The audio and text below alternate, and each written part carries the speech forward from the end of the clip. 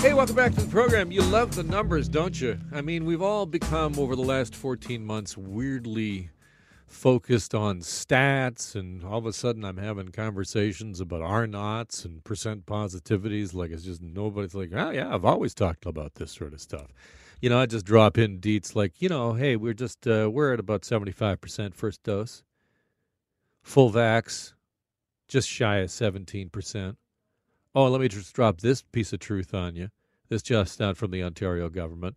46% of 12 to 17-year-olds have now received their first dose. Yes! Can I get a hooray for the teens?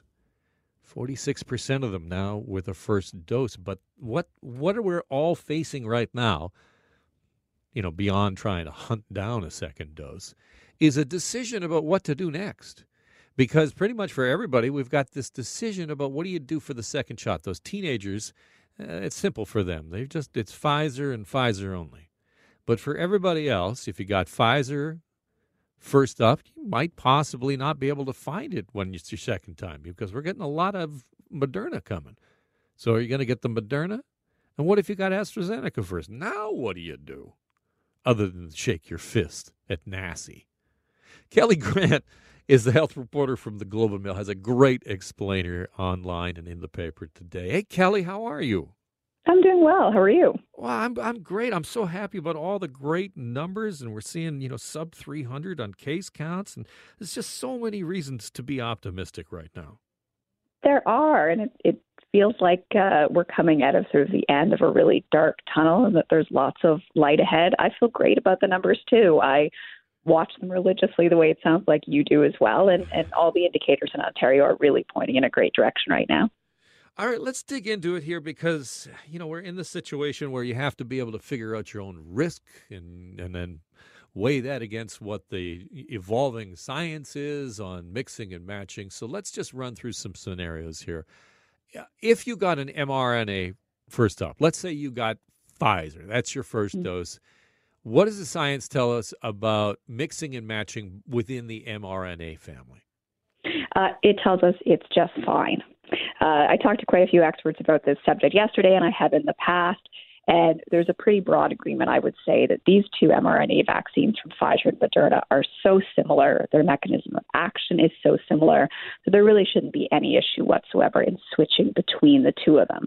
Now, the official advice from NACI is if you can complete the series with the same vaccine you started with when it comes to mRNA shots, do that. But if because of, logistical reasons or perhaps your personal choice, you want to switch, that should be fine as well. So that's in the context of the mRNA vaccines. Really, they're pretty interchangeable. Okay, give me a sense, if you can, on delivery, because if I'm reading the numbers right over the last week, it seems like we're really getting a whole whack of, I think that is the technical term, whack of Moderna coming into the province. So we could see a point where, maybe if you did get Pfizer first, you're going to be offered Moderna second first. Yeah, I think that's right. So I'm actually looking at the delivery chart that the federal government put out just about an hour ago.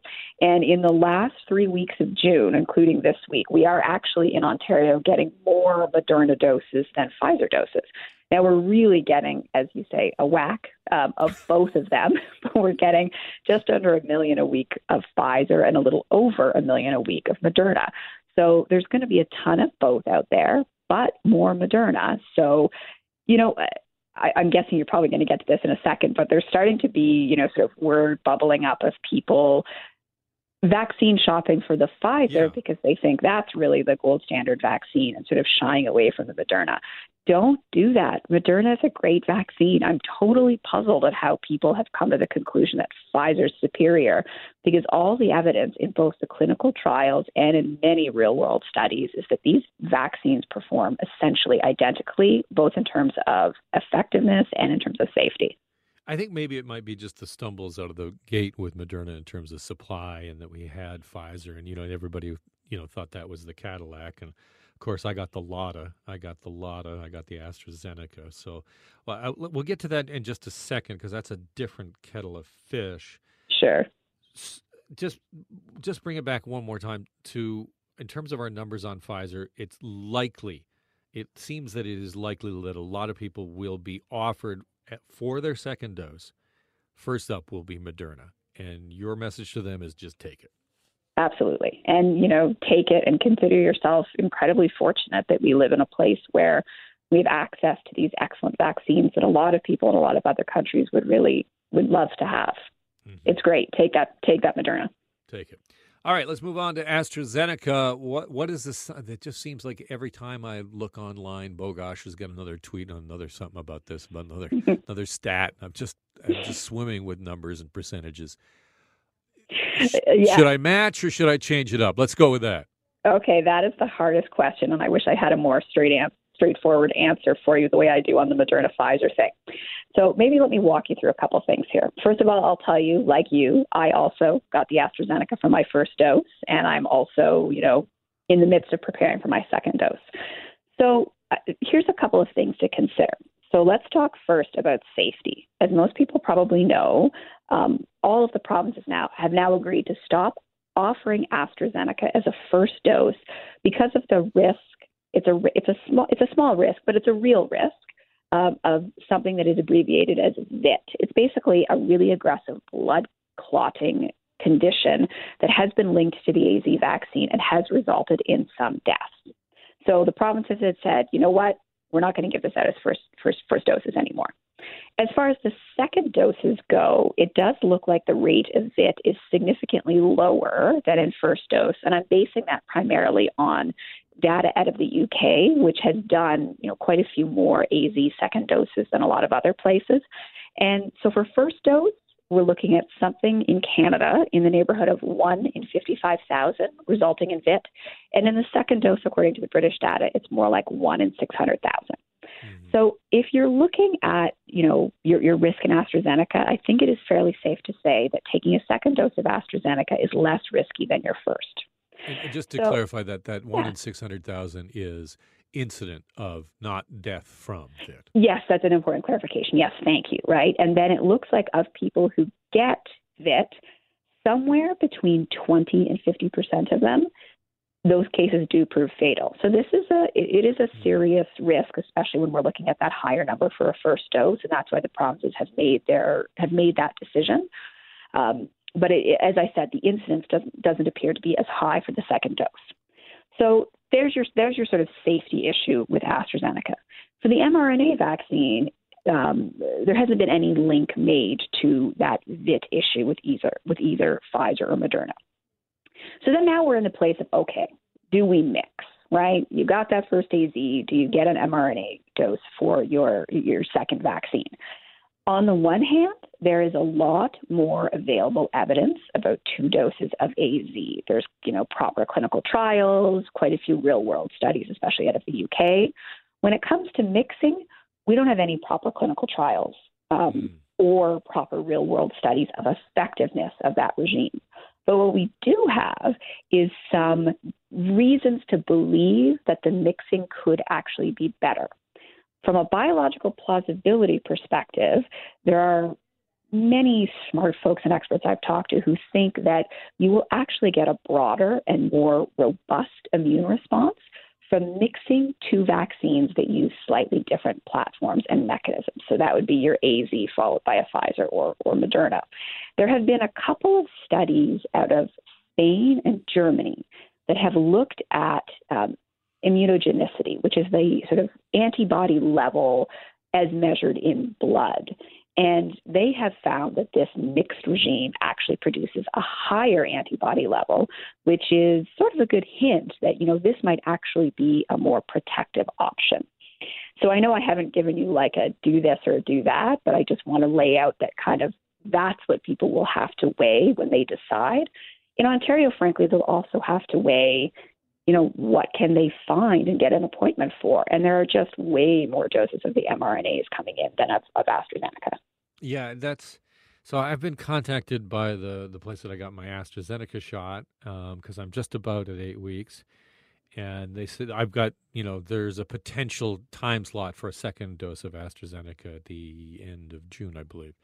Mm-hmm. And so now the question is, okay, do I do the Thunderdome and get my elbows out and just hunt for mRNA, or do I just let the AstraZeneca come to me? And I don't know if I know the answer. Yeah, I hate to say it, but, it's sort of a choice you're going to have to make for yourself, because I just don't think there is a straightforward do this or do that. I mean, I'm happy to share what I'm going to do and say, this is what my own personal thinking is, and that is that. Let me reintroduce you here before you say that. Oh, This sure, is Kelly Grant from the Globe and Mail, health reporter for the Globe and Mail, who got AstraZeneca as your first shot. What's your move? So I am going to get either a Pfizer or Moderna at the Metro Toronto Convention Centre mass vaccination site on Saturday night. For me, it was a combination of I just want a second dose fast. I think pretty much the one sort of piece of information that everybody can take away is just get that second dose as soon as you can. That's a pretty clear across the board thing. For me, I really like one, that I am not looking at even a small risk of it with a mRNA vaccine. And two, I am encouraged by the immunogenicity data that suggests I will get a stronger and perhaps broader immune response from mixing the two. So that's my thinking. And how was your experience getting? Did you booked obviously an appointment on that mass vax thing, and did you do that in the provincial portal? Yeah, I did go through the provincial portal, and I have to say I feel sort of like my experience has not been the common one, but I with my sort of the amount of attention I pay to all of this, I knew that if I went onto the website about 15 minutes before 8 o'clock, that would increase my chances of being able to get in quickly. And I did manage to get in shortly after 8, and I snagged an appointment. So I do really want to stress to everybody who is listening and is currently, in the GTA and having trouble getting an appointment, I do think that things will calm down quite quickly. We are just getting so many doses over the next few weeks that I think if you're in panic mode right now, I give it a week before we have Chief Peg at the daily news conferences begging people to sign up for appointments and places giving out ice cream and hamburgers again to get people out, because we're just getting so much vaccine. So, take a deep breath if you haven't gotten an appointment yet. It's going to happen for you. So maybe don't stand outside for 6 hours to get a shot tomorrow, because next week it'll be a different deal. I think very much it will be. Kelly, so great to talk to you. Thank you so much for helping us understand all of this. It's so complicated. I really appreciate it. Okay, thanks for having me. This is Kelly Grant from the Globe and Mail, health reporter from the Globe and Mail, health specialist from over the Globe and Mail. What does that help you? Does that help you at all? That's that's kind of where I am. I really think that I'm with Kelly on this. This is my preference is mRNA, but if what Kelly's saying about there just being a glut of it and easy to get within the next couple of weeks, if I get to the end of June and this appointment that I already have apparently now for my second shot of AstraZeneca comes up before I can get an mRNA, I'll take that. I'll take it.